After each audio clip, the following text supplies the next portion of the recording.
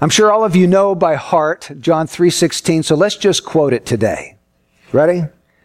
For God so loved the world that he gave his only begotten Son, that whoever believes in him should not perish, but have eternal life. Martin Luther said that this verse is the Bible in miniature. And he had a point there, because how does John 3:16 begin?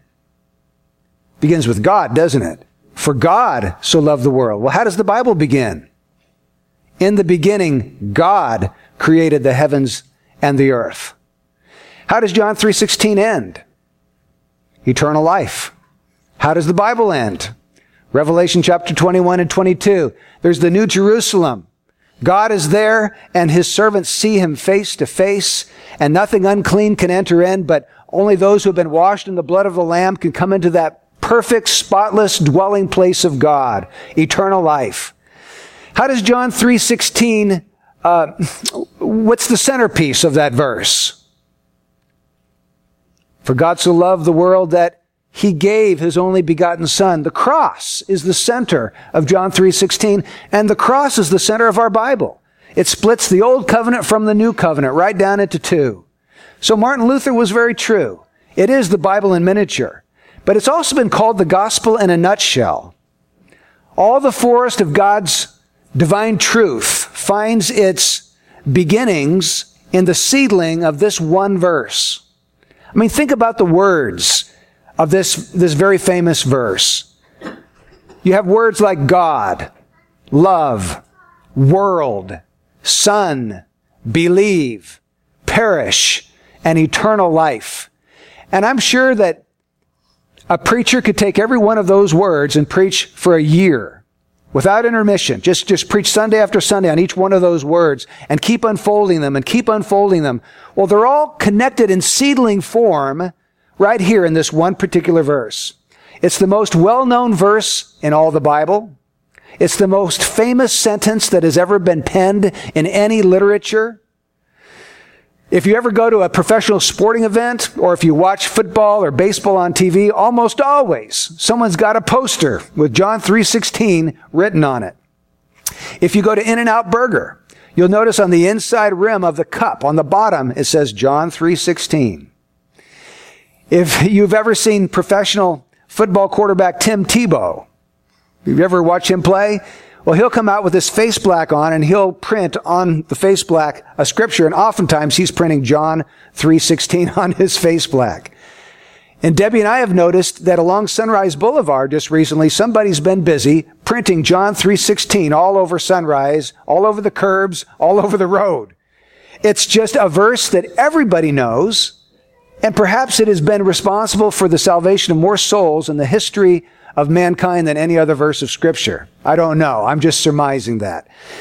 If you've ever learned a single verse of Scripture, this is probably the verse that you have learned. I know it was the very first verse that I learned by heart. Now, what's the message of this great verse?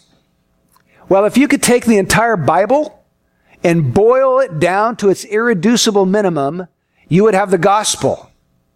The gospel is God's saving work in Christ. The good news of what God has done to save sinners. So if you take the whole Bible, boil it down, you've got the gospel. Well, if you take the gospel and boil it down to a single verse, you have John 3:16. This is the heart of God's gospel. Now, we're going to be looking at this verse in 5 different messages. We're going to be looking at the design, which is God's love, the donation, which is God's Son, the duty, which is our faith, the danger, which is God's hell, and the destiny, which is God's heaven. And we're going to look at them in 5 different Sundays. And I didn't plan it this way, and I probably wouldn't have planned it this way, but number 4, the Sunday right before Christmas, is on the danger. So we're going to be having a sermon about the very real danger that sinners are in. And if I could, I'd switch that around, but it just doesn't work for me to put that in any other order. So that's just the way it's going to come out this year. Now, we're going to be looking today at the design, the love of God. In fact, we're going to be expositing 6 words of Scripture. For God so loved the world. For God so loved the world. That's all we're going to talk about this morning. And I want to ask you 3 questions. Who did God love? Why did God love? And how did God love? 3 questions. Number 1, who did God love? Well, according to this scripture, who is it? It's the world. It's the world. You say, well, Brian, you think I'm some kind of country bumpkin that I don't know the answer to that? Of course it's the world. It says right there in John 3:16, for God so loved the world. But it's not so simple. Did you know that there has been a controversy and a debate raging for hundreds of years as to what that world means? What is John talking about when he mentions the world that God loved? You see, you have 2 schools of thought within the Christian church. You have the Arminian and you have the Calvinist. And let me just explain really briefly who those people are. The Arminian basically believes that at the end of the day, that which gains a sinner entrance into heaven is the choice of his own will. They say he has a free will, and if he chooses Christ, he's saved. The Calvinist, on the other hand, says no, at the end of the day, what causes one person to be saved above another is not the choice of his own free will, but God's sovereign will exercised on his behalf. So one emphasizes the free will of man, and the other emphasizes the sovereign will of God. Now, the Arminian says that the world here means each and every person in the world. Every member of Adam's race. Every person without exception. For God loved every person that he sent his only begotten Son. And then the Calvinist says, no, you've got it exactly wrong. What this word world means is that it's the elect who are scattered throughout the world. Not just among the Jews, but also among the Gentile nations. People from every tribe, tongue, people, and nation. And you say, well, Brian, which is it? Which one's right? The Arminian or the Calvinist? And I don't take either view. I'm going to give you a third view today that I believe is a little bit more biblical. I don't think that John, as a Jew in the first century, was thinking in terms of quantity when he thought of the word world. I think he was talking about quality. Not how many, but what kind. In other words, when John thought about the world, he's not thinking how big the world is. He's thinking how bad the world is.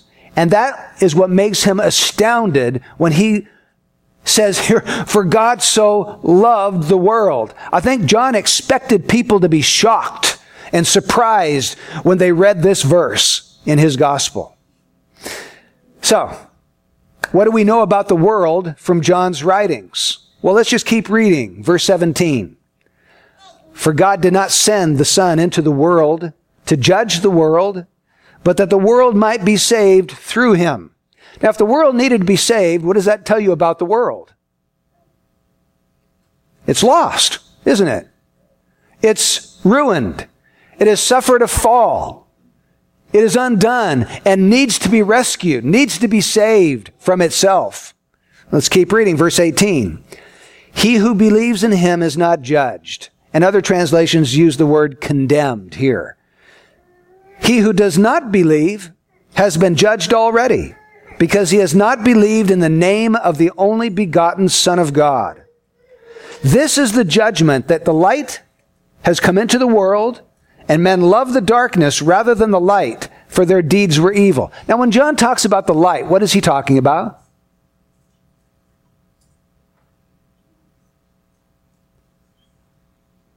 And nobody knows? He's talking about Jesus Christ. That's exactly right. John chapter 1. Notice how he begins his gospel. This is the prologue.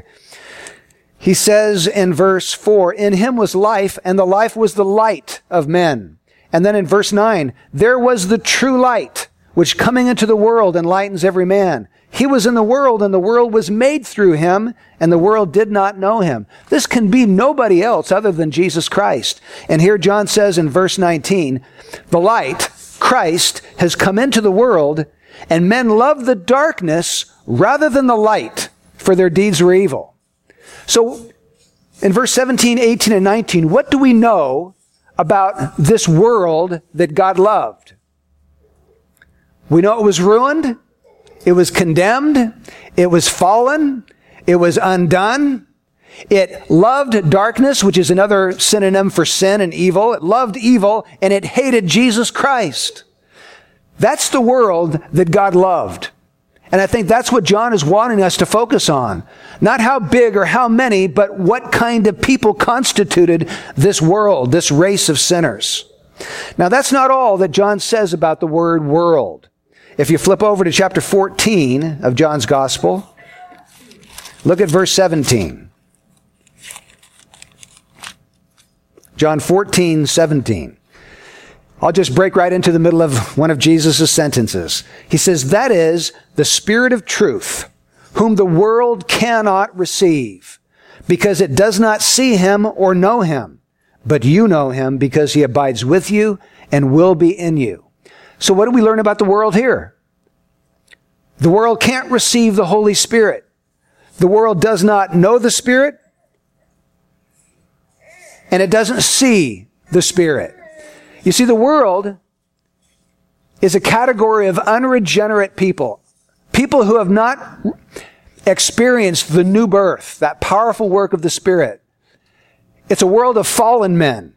And then one other verse I wanted to show you is from John's writings, but his letter, 1 John, way at the back of your Bible, chapter 5, verse 19.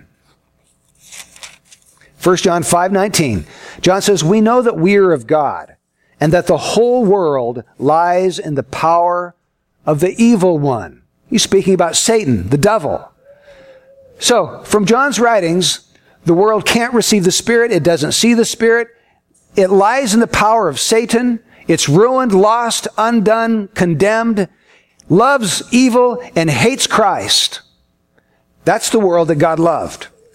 Now, that ought to bring a shock to anybody who would read this verse. The problem is that nobody today is shocked when they read John 3:16, are they? Nobody's surprised that God loves them. They just take it as a matter of course. They assume that God should love them. But nobody's shocked. They expect it. They assume it. They take it for granted that God would love them. You see, if you were to go back in the 1700s, you'd find a whole different worldview, a whole different culture of people. And people, by and large, in America in the 1700s, believed very strongly in the justice of God. And sometimes they found it very difficult to believe in the love of God. But we've flip-flopped that. We believe very strongly in the love of God, and we find it very difficult to believe in the justice of God. Have you ever tried to reason with people that God will punish them forever in hell if they don't repent and believe in Jesus Christ? You just go out to the man on the street and just poll him. Do you believe that there is a hell and that people who don't repent and trust Christ are going there? Most people say, of course not. Why? Well, because God is a God of infinite love and mercy. God's going to show his mercy to all kinds of people everywhere. And you'd have to be a really, really, really bad person, like some kind of a serial rapist killer, in order to end up in hell. But God's just going to have mercy on people. As long as they're sincere, as long as they're religious, as long as they're doing their best, they're going to be saved because God loves them. Oh my. And then we come to the Bible and we read what the Bible says about people. And it's nothing at all like what people today assume is true. You know, we think, well, why wouldn't God love me? I'm cute. I'm cuddly. You know, heaven just wouldn't be heaven without me there.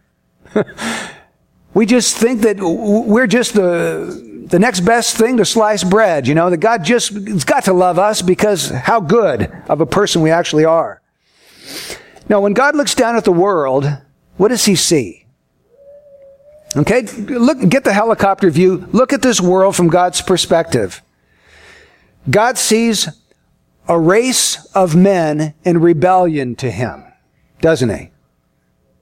He sees a race of people who are in rebellion to him, who are opposed to him and to his law and to his will.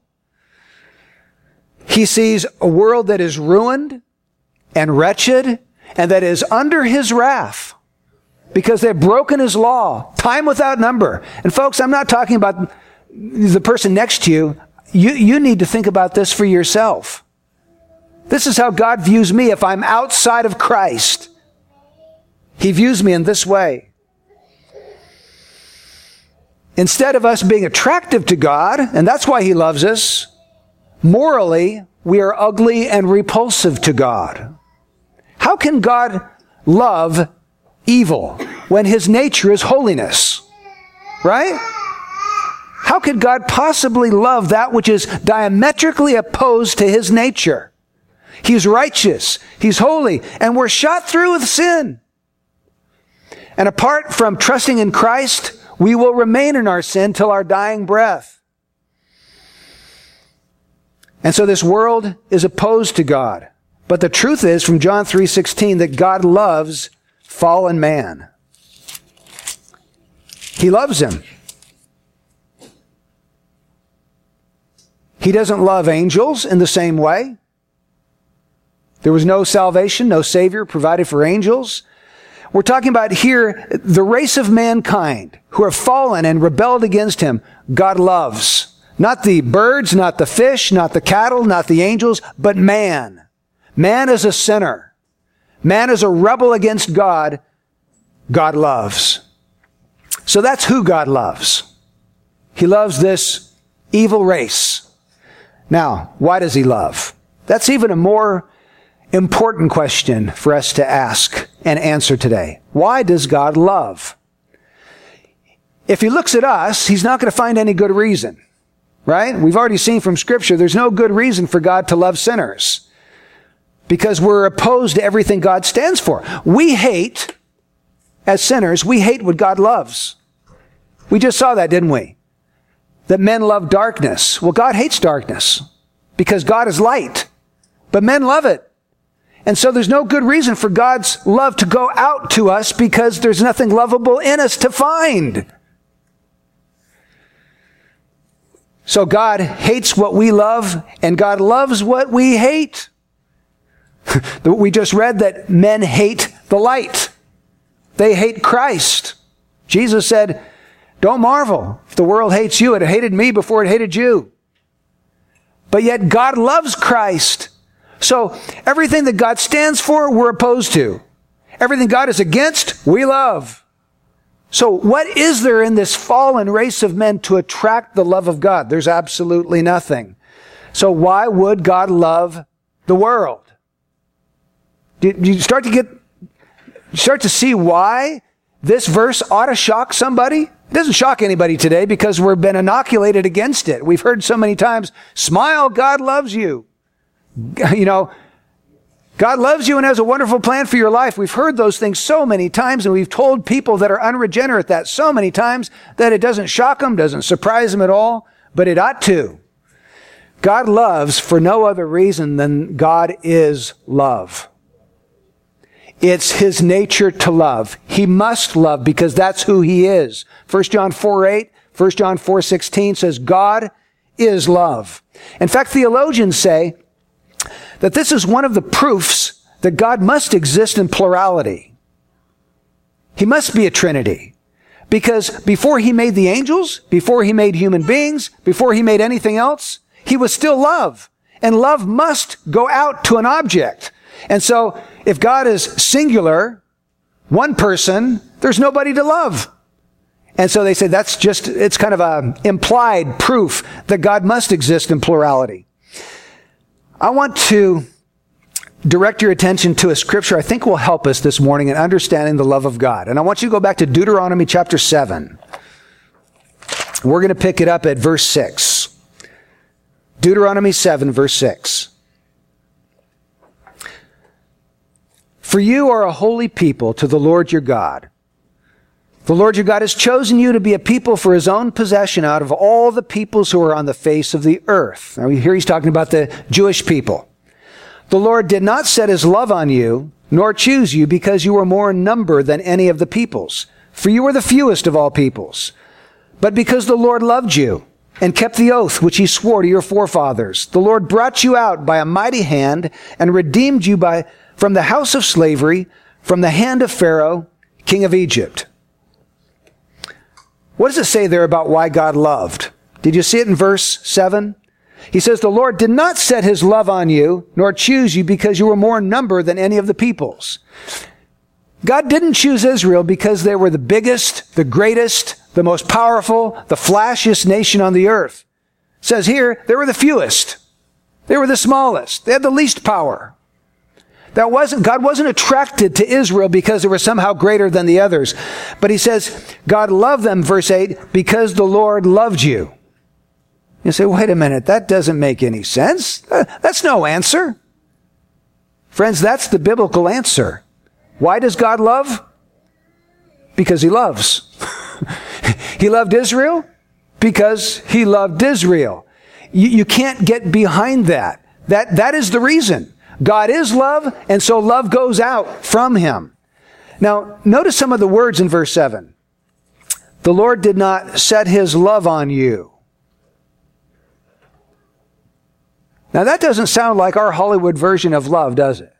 That doesn't sound like someone falling in love. Where do we ever get that phrase anyway? Anybody know? Falling in love?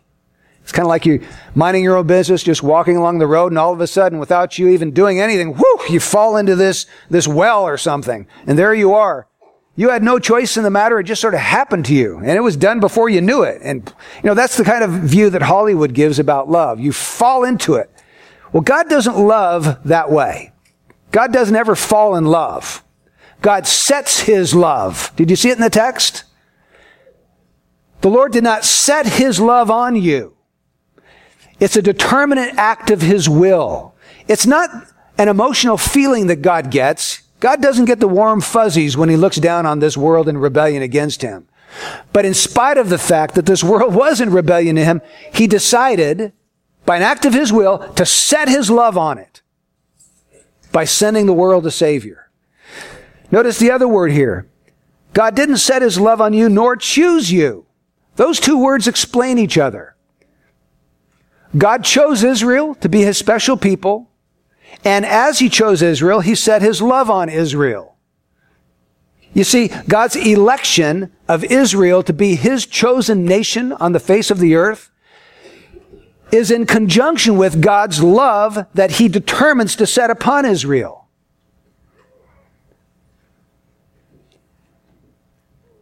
Why do we as human beings love? You ever thought about that? Think about somebody that you love.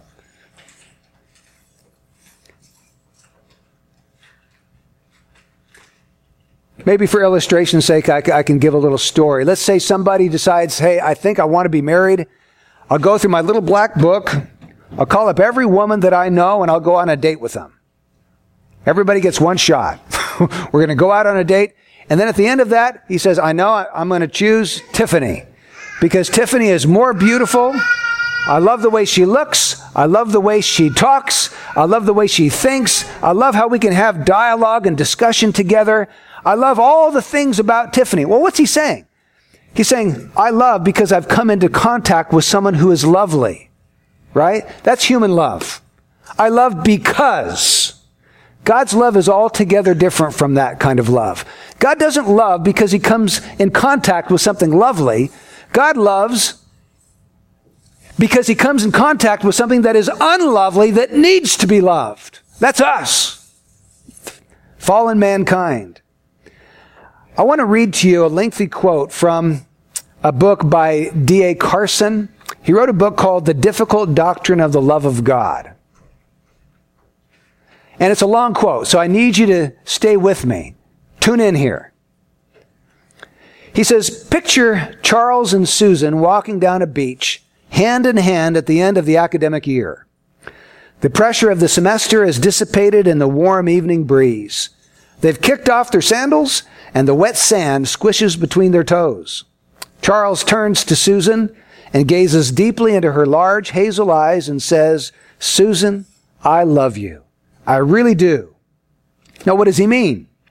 Well, in this day and age, he may mean nothing more than that he feels like testosterone on legs and wants to go to bed with her. But if we assume he has even a modicum of decency, let alone Christian virtue, the least he means is something like this. Susan, you mean everything to me. I can't live without you. Your smile smites me from 50 yards away.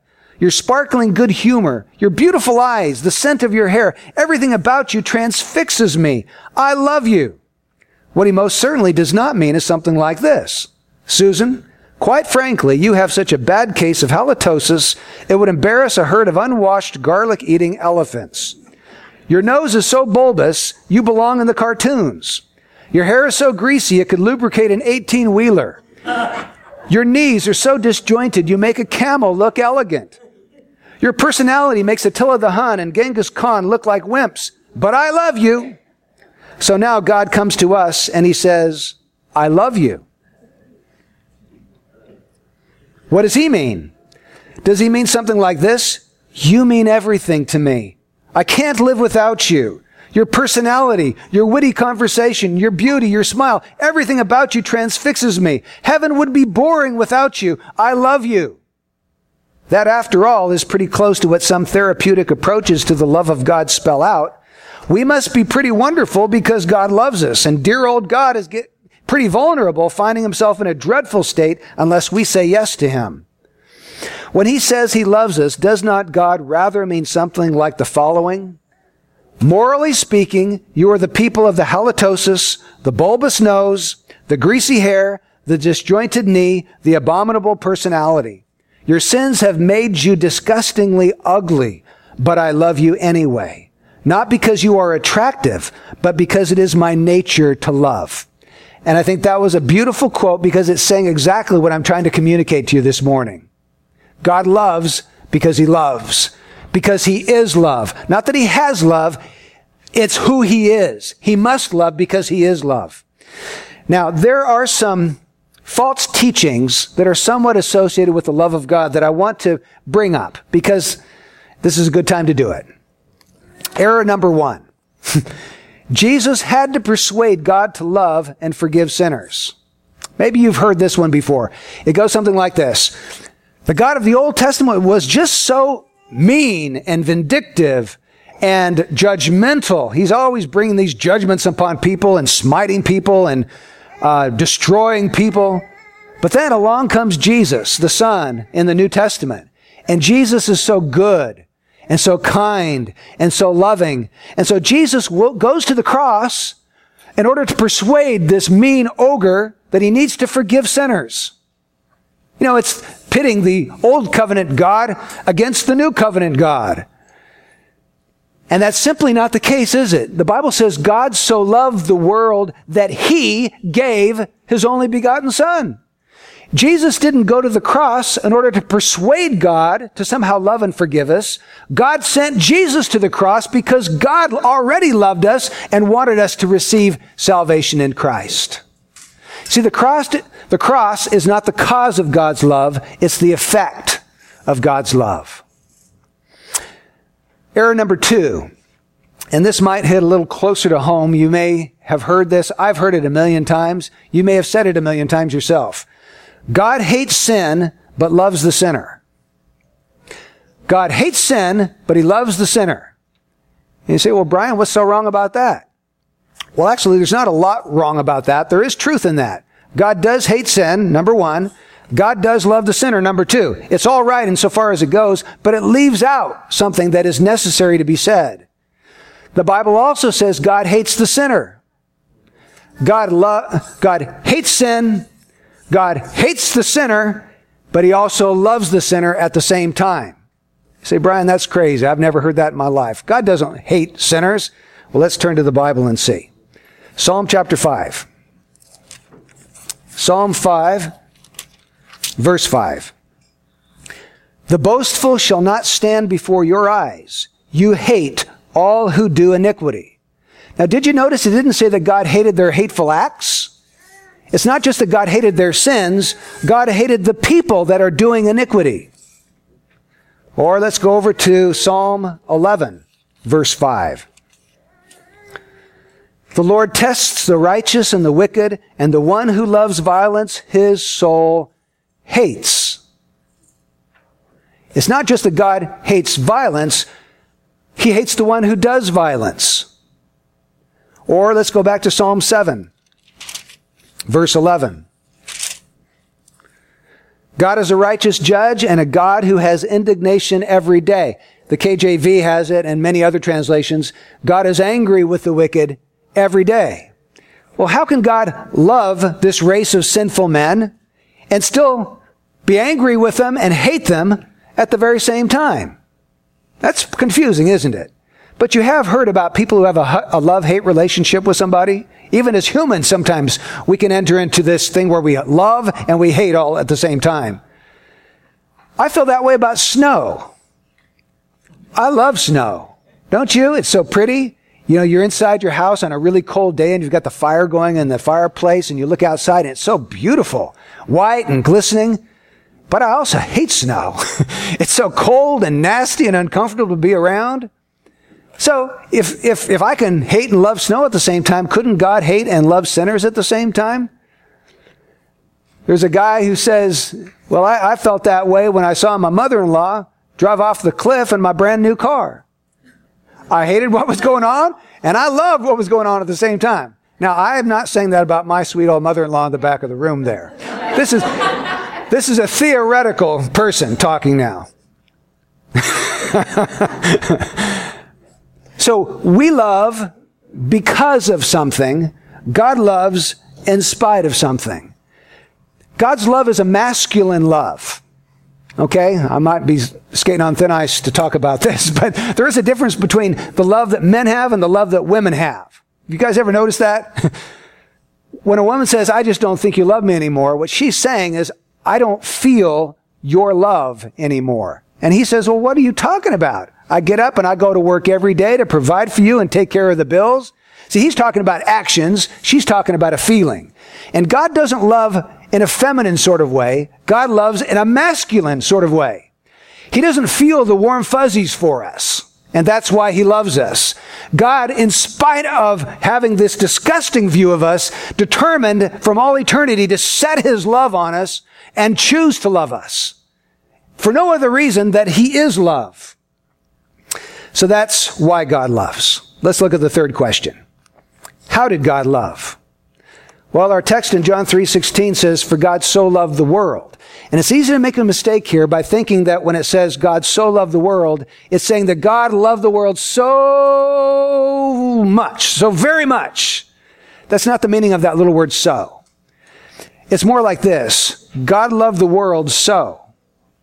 In other words, God loved the world in this way, in this manner. Well, what manner? What way? God loved the world in the way that he gave over unto death his only begotten Son, that whoever in the world should believe upon him will not perish, but have eternal life. That's how he did it. So this is a love of sacrifice, self-sacrifice. God is giving the supreme object of his affection, the greatest treasure of his heart, he's giving that up for sinners. I have a pastor friend named Mark Webb who lives back in Mississippi. He pastors Grace Bible Church in Olive Branch, Mississippi. And he has come up with a gem of a definition for the love of God. And I want to pass it on to you. And you could also use this for your love. If you are loving like God, this is the way you will love. Love is a self-sacrificial determination to do another good. Love is a self-sacrificial determination, not feeling, not emotion, but determination to do another person good. That's love. And that's how God loved this world. At the expense of his own Son, he sacrificed his Son, determined to do a race of fallen sinners good. Now, what are we saying? We're saying that from John 3:16, that God's love is expressed by the giving up of his own Son in order to offer salvation to this ruined world. The free offer of the gospel. God sincerely offers everlasting life to anyone and everyone in this world who will believe upon his Son. It's sincere and it's free. So we have a demonstration here of God's compassionate love, His love of pity towards all mankind. They're perishing in their sin, and God provides the way of escape. Now, if mankind do not take God up on that offer, it's not because the offer is not real, it's because of their own wicked heart won't let them. They're enslaved to wickedness and sin. But the offer is real, and the offer is sincere. Now, as we wrap up this message today, I want to speak to two groups of people. First of all, the unconverted. And this is always hard because unconverted people always think they are converted. And so nobody thinks they're unconverted. You know, that's the person next to them. It's not me. And I don't know how to get you to understand if you're not saved, other than to tell you, if you have never been born again, or you became a completely different person, you're not converted. If you're the same person basically you've always been since you were born, with the same disposition, if you don't love holiness, if you don't long to be in the presence of God, if scripture reading and prayer is boring or dull to you, if you think about heaven as being unending worship of God and you think, oh, I don't know how I'm going to stand that, it's going to be so boring, you're not converted. A new heart loves God and loves the things of God. It's been changed. It's been radically changed, where it hates sin and it loves Christ and the things of Christ. So if that's not you, you've never been converted. You need to listen very carefully this morning. You ought to be shocked and amazed at God's love. Shocked by it, that God would love you. If you knew the Bible, it would be a surprising thing. Nobody's shocked today because nobody's desperate. How many people do you know that are desperate to find eternal life? I don't know a single soul. It's because our culture, the Christian culture around us, is like this thick and 1,000,000 miles wide. There's no depth to it. If you want to find solid, deep Christianity, you're going to have to go back a few generations. You're going to have to go back in the 1800s and the 1600s and the 1700s, and you'll find people of depth and stature. But we've lost depth. Christianity today is filled with levity and silliness, and there's no serious mindedness about the things of eternity and heaven and hell. That's just not the way it is. But we ought to be shocked. Nobody sees themselves under the wrath of God. I have done hundreds of surveys. I've got this spiritual belief survey I do as a lead-in to share the gospel with people. And I'll ask them, if you died today, are you going to heaven or hell? I would say 99.9% think they're going to heaven. It doesn't matter what kind of life they're living. It doesn't matter if they're strung out on dope or drugs, or if they're living with their girlfriend, or if they're living a homosexual lifestyle. It doesn't matter what they're into. They all think they're going to heaven. Nobody knows that they're under the wrath of God. But if they did, they would be shocked that God would love a world like this. And it's partly all our fault because we stick bumper stickers all over the place. Smile, God loves you. See, what we ought to be telling people is something like this. God is angry with you every day. God hates you. But God also loves you. He loved you enough to provide a Savior. He gave the very best that He had. He emptied heaven for you. And He calls upon you, He commands you to turn from that old life and embrace His Son with all of your heart, soul, mind, and strength. That's God's love for you. But we leave off that first part. We leave off the bad news to get to the good news. It's almost like John 3:16 read like this. For God so loved the world that He gives everyone eternal life. That's what we think John 3:16 says. It doesn't say that, does it? That whoever believes in Him shall not perish. I'll save that for our fourth message.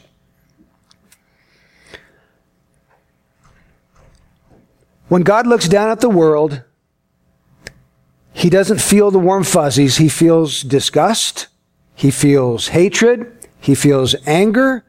But in spite of those emotional feelings, He has already set His love upon this world. He's given a gesture of love. He didn't provide salvation for angels. He provided it for sinners. And so, if you are unconverted, the message of the gospel to you is to flee to Jesus Christ. Get up and run to Him. Realize the danger that you are under and go to Jesus to be saved, to be rescued from your sin. It's like if there was a city that had rebelled against their king, committed insurrection. And so the king decides that he's going to go and destroy that city. But before he sends his armies, they surround the city. But before he tells them and gives them the order to go in and just wipe out every man, woman, and child, he sends a messenger ahead and says, I want you to send a message. Here it is. If you'll lay down the weapons of your warfare, and if you will unconditionally surrender to me, I will offer amnesty to you. I will forgive what you have done. Well, God is like a great king, and God's coming to destroy a great world like that city, but God goes further than just offering amnesty. You see, because God is also just, He can't just overlook sin. He can't just sort of sweep it under the rug and pretend it's not there. You see, well, why can't He do that? I mean, I can do that. If someone does something against me, I just say, okay, I forgive you. Why can't God just do that? He can't do that because He's just. His justice demands that sin is punished, not just overlooked or swept under the rug, but that it's actually dealt with in full so that God's law is vindicated and His justice is satisfied. That's why God had to give up His only begotten Son. So the king doesn't just send an offer of amnesty. The king sends his Son to be sacrificed for the guilt of the people that have committed insurrection so that their sins can be overlooked. So if you're unconverted, the price has been paid. You don't have to pay that penalty yourself, but you do need to go to the one who has paid it and surrender to Him and put yourself under His rule and authority. Now, let's talk a little bit to those who are unconverted. You've been born again, you know it. God has worked that miracle in your life. My message to you is exactly the same as my message to the unconverted. You ought to be shocked and amazed at God's love, because God has loved you with a different kind of love than the love I've been describing this whole sermon. Now, you may not believe that, but I'm telling you it's true. There is a different quality and kind and degree of love that God has for His church, His people, His elect, than He has for the rest of the world. You see, God's love for you didn't just make your salvation possible, it made it certain. God didn't just provide salvation for you, He chose to send the Holy Spirit into your life to awaken you and to convict you and to regenerate your soul and to bring you new life and to enable you to repent and to believe. You were dead. Not all people have been given that kind of love. Many, millions will die in their sin and go to hell. But God has had that love upon you if you are saved this morning. He's opened your eyes. He's enabled you to receive what Christ made possible for the world. You say, well, Brian, doesn't God love everybody exactly the same way? That's what I've always heard. Well, let's look at the Bible again. Romans 9:13. And we're going to take some time with this because this might be something you've never heard and you need to hear it. Romans 9:13. Well, let's start in verse 10. Not only this, but there was Rebekah also when she had conceived twins by one man, our father Isaac.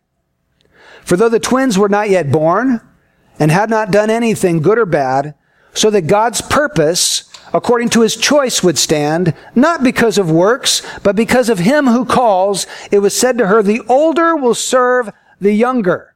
Esau is going to serve Jacob. Just as it is written, Jacob I loved, but Esau I hated. Did God love Jacob and Esau equally? Well, not according to that verse. He loved Jacob. He hated Esau. He gave some things to Jacob that He denied Esau. And it was so that God's purpose, according to God's choice, would stand, not because of Jacob or Esau's works. They weren't even born yet when God made this decision.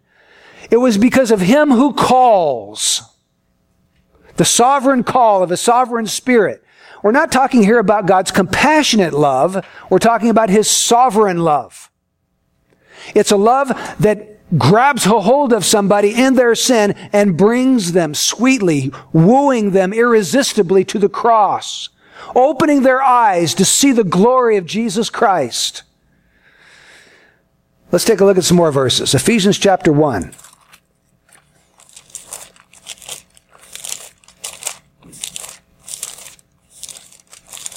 I'll tell you what, when my eyes were open to this truth in 1991, I was never the same.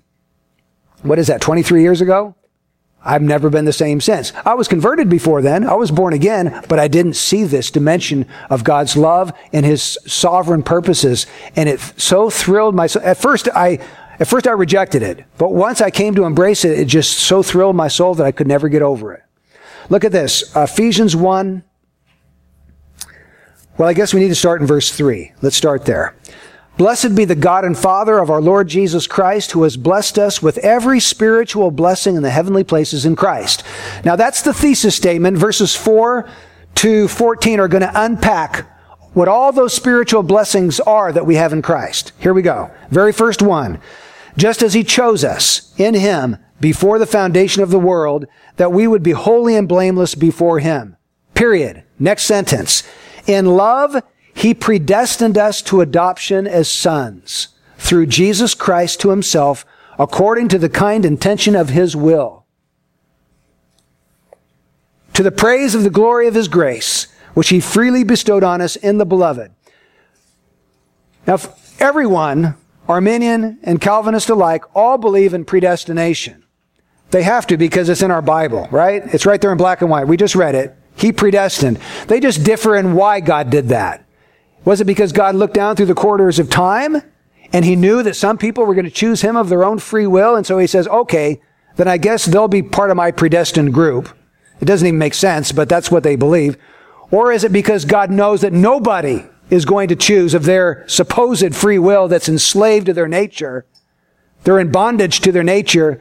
So he determines that he will not allow the whole human race to go by and slip into hell, but he will exercise his sovereign love upon some. Notice what the text says. In love, he predestined us not to just some role or function, but to everlasting life. It's adoption. He predestined some to come into his family. Now, folks, if you're excluded from his family, what does that mean? That means you won't be saved. This is God's saving purpose, his predestining, saving purpose in Christ. And it's connected to this special kind of love, isn't it?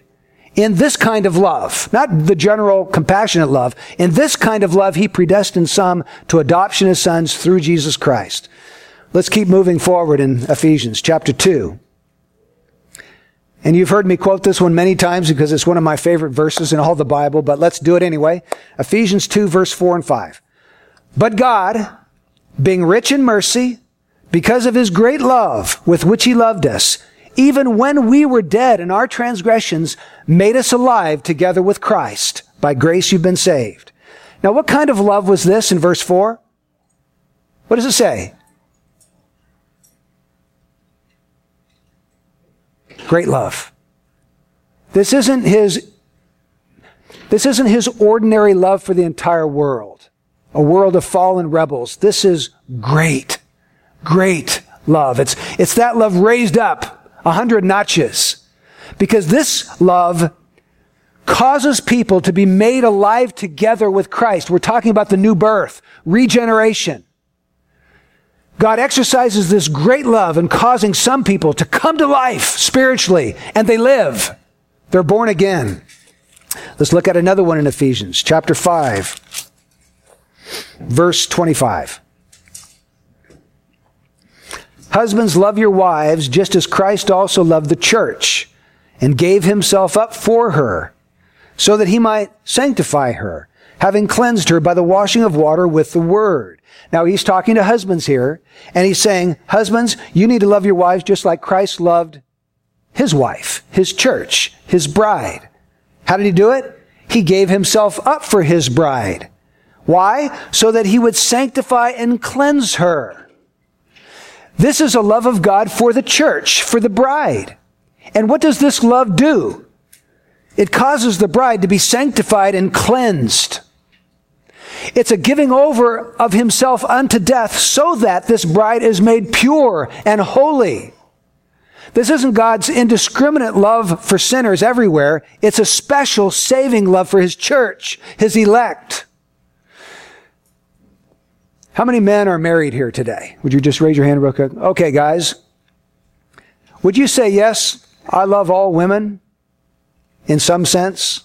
Of course, God commands you to love every person on the face of the planet. You can't hate anyone. Yes, we love all women. But if you don't love your wife in a special sense, different from your love from all other women, something's dreadfully wrong. God's got a wife. He's got a bride. It's the church. And he loves that church differently, more intensely than he does the rest of mankind. Let's go to Colossians chapter 3. I'm laboring over this because I'm thinking you're objecting to this in your mind and you're saying, Brian, that can't be true. God loves everybody the same. That's why I'm taking such time with this morning. Colossians 3, verse 12. So as those who have been chosen of God, holy and beloved, put on a heart of this, and this. But just notice the connection there. So as those who have been chosen of God, well, what's true of someone who has been chosen of God? He's number one, holy. Number two, he's beloved. Now that would have no significance if God loved everyone in the world exactly the same way. There's a different, distinctive, special, saving, sovereign, omnipotent love that he pours out, he sets upon his own people. Or how about 1 Thessalonians chapter 1, verse 4? 1 Thessalonians 1:4. Knowing, brethren, beloved by God, his choice of you. Knowing, brethren, what? Beloved by God. Well, wait a minute. Why would he even say that? Everybody's loved by God. Well, not in the sense he's talking about it here. This kind of love is connected with his choice of you. He says, because our gospel didn't come to you in word only. It also came in power and in the Holy Spirit and with full conviction, just as you know what kind of men we proved to be among you for your sake. That's how we know that you're beloved in this sense, how we know that you've been chosen of God. It's because when the gospel came, you received it and it transformed your life. How about 2 Thessalonians chapter 2, verse 13. But we should always give thanks to God for you, brethren, beloved by the Lord, don't miss that, because God has chosen you from the beginning for salvation, through sanctification of the Spirit and belief in the truth. So they're saved here to salvation, aren't they? That's what the text says. Not to some role within the church or something like that. It's to salvation that they're chosen. And he says, you folks that are chosen, you are beloved by the Lord. You have experienced the greatest possible expression of love that anybody can experience. Because this love didn't just make salvation possible, it made it certain. It saved you. It enabled you to receive the gift that was offered. Whereas others, because of the darkness and blackness of their own hearts, pass it by and spurn it and despise it. God made a change in you. The reason you're saved is not because you're a little smarter than the guy next to you who didn't become a Christian. It's not because you had a little bit softer heart and that's why you became a Christian and someone else didn't. It was because God loves you. He set his love on you in this way. Can you see that? Have I been laboring in vain this morning? Or do you see from the scripture that there is a special, intense, supernatural love that God pours out and sets upon his own chosen people? So that's why I say to you, be shocked and amazed that God would ever love you in this way. And the only application I would exhort you to do it because of that this morning, worship Him. Folks, you are no better than all those people that will never make it to heaven. No better. Be shocked and amazed and worship the one who has set His love on you and bring you out of darkness into His marvelous light. Call you by His grace. Work a new heart and a new spirit within you. And get down on your face and say, Lord, not unto us, but to Thy name give glory. And Lord, as your people today, we just want to come and express that sentiment. We are amazed, Lord, that you would set your love on the likes of us. A love so powerful, Lord, that it would not let us go on in sin, but drew us out, calling us forth, enabling us to see what we were blind to before. And Lord, if there are those this morning that they've been saved, they've been converted, but they have never seen this truth, oh God, would you just help them to see it so they can see how loved they are? A love so strong that it will never let them go. Never. A love so strong that even if we go down a wrong path, it'll come after us and it'll snatch us and it'll bring us right back. A love so powerful that it has radically changed our soul, our heart forever. Lord, I pray for those who have never experienced this saving love of God. Oh God, would you save some of those folks today? Would you open up their eyes to Jesus Christ and give them the will to flee from sin and to flee to Him as their Savior? And all this we pray in our matchless Savior's name. Amen.